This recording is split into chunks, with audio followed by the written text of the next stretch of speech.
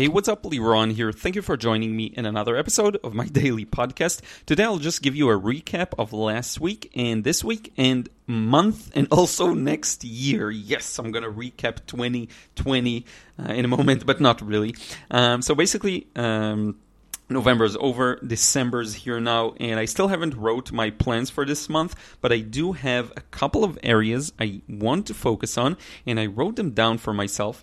Some of them are personal, like cleaning the apartment more, but another thing I really want to put and emphasize on is texting platform and online gallery. So the texting platform is just like when you sign up to a newsletter, or in my case, if someone purchases a course or signs up to hear more information about a product, then I email you and we're in contact, and many times we'll go back and forth. So I actually reply to emails, and if someone emails me, I reply back, and then they may ask for a critique. We may talk about, whatever, art. The same thing also exists on a text platform, meaning instead of getting an email, you get a text message. Then I talked about it, I think, like 2 or 3 months ago, but what I'm afraid of, and it's a very real scenario, is, the world is constantly changing. Things constantly change. Things become more popular while others get less popular. So a perfect example, Instagram used to be a star when it comes to building a business, building an online presence, getting sales. It's still a huge platform and a very meaningful one, but no one can deny that the organic reach goes down, meaning when you post something, instead of, in the beginning it was 50% of your followers see it, then it's turned into like 20, and now it's, 5% or 10%. It gets the same thing that happened with Facebook, because it is like this. People join the platform, it becomes more saturated, you get less exposure. Same thing. I'm afraid that the same thing, and email is still like a holy place.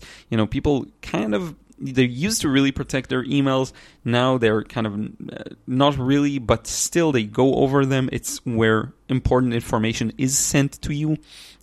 So if you're in people's inboxes, you still can get a good interaction going. But I'm afraid of the next step. What happens when email becomes more obsolete? And I don't know exactly how, but when most people get so many, they just don't really read through them. And I have good email open rates.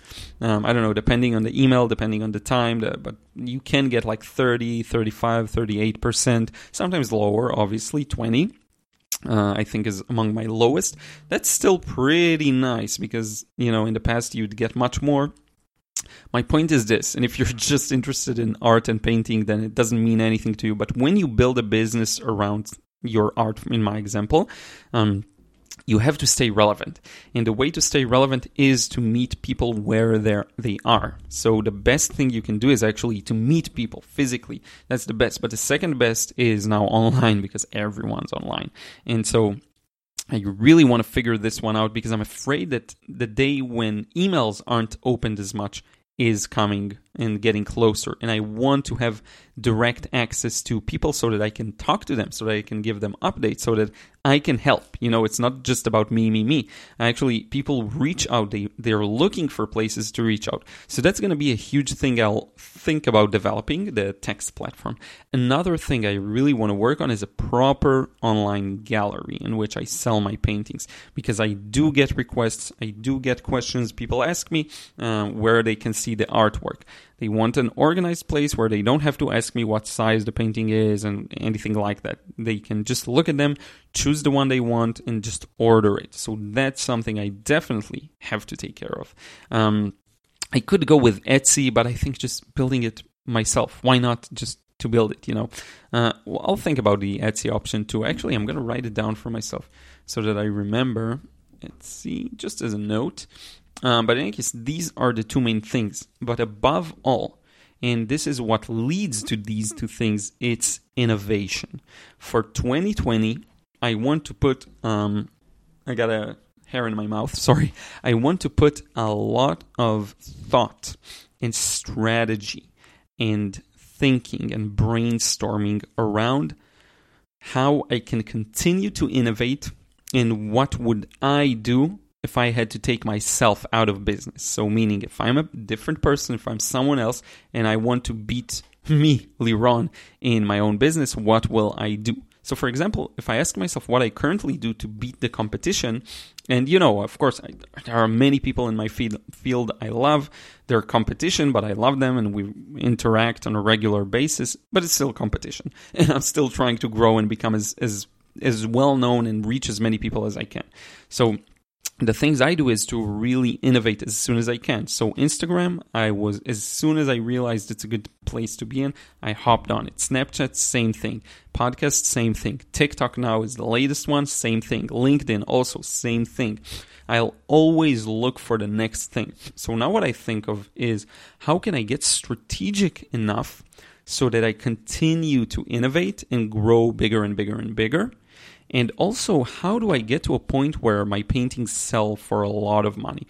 I always raise my prices, always. They started at some point, then I raised it more and more and more and more and more. I never stopped raising the prices. But now I'm thinking about the next jump, meaning one painting, if I can get to a point where, I don't think I ever talked about it before, but if I can get to a point where one painting sells for what I would normally make a month from my business, that'll be a major step for me. That'll be a game changer for me. This is the direction I'm talking more about, okay? And I know it's grandiose and it's some people may not like it, but I don't care. That's what I want. I want to be able to get to a point where my paintings are worth this much. Okay, so I think it's a combination of two different factors, and I will have to put a lot more thought into it. But the first one, I would no doubt the quality of your work, how good you are compared to, let's say, similar works in your industry. So I want to be in the 5 percentile. I don't know if that's a thing, 95 better, quote unquote, or more advanced in terms of skills than 95% of people. And that's, again, a huge claim. I talked about these things in the past. I'm not saying it to condescend or patronize anyone. That's what I want for myself. So right now I feel like I'm 7.5. I know it's weird to just say a scale like that, but right now I feel like 7.5 out of 10. I want to get to the point where I'm 9.5. That'll be crazy. The first component to get to this point of selling paintings for larger sums of money, I think, is that. But the second and arguably more important is the who you know, connections. No way around it. If you know art collectors, if you know rich people who buy art and like your art, you will make more sales and they'll tell about you to their other friends. That's how it works. It's who you know. It's not what you know. So I'll need to figure out how to work on both of these things.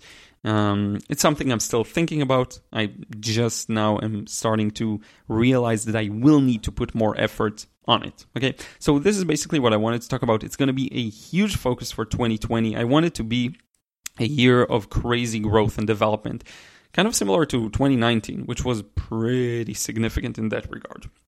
Now, as a final point, for the last month or so, I've been keto. So I did the keto diet.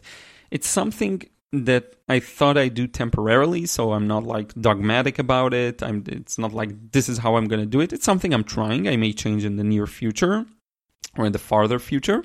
But so far, it's been going really great. So I dropped 3 kilograms in the last month. And that's good because now I'm at my ideal BMI or, body weight. According to many calculators I found online, now I'm the perfect weight. Because I was a bit slight overweight. Now I'm at my weight. So now it's time to realize how to build more muscle mass, lean muscle. I'm not looking to be huge. So that's something I'm very proud of. And that's just the last month. It's weight that I haven't dropped in forever, at least 6 or 7 years where I slowly gained a little more weight. But now I feel really good about it. And I think the main thing is no sweets, no soft drinks. All of that is gone. No rice, no pasta, no bread, obviously. I am okay. I don't eat potatoes. I don't even barely eat carrots or anything like that. I really do the low carb and high fat. So not just Atkins, I think, yeah, because that was proven to be unhealthy from what I read.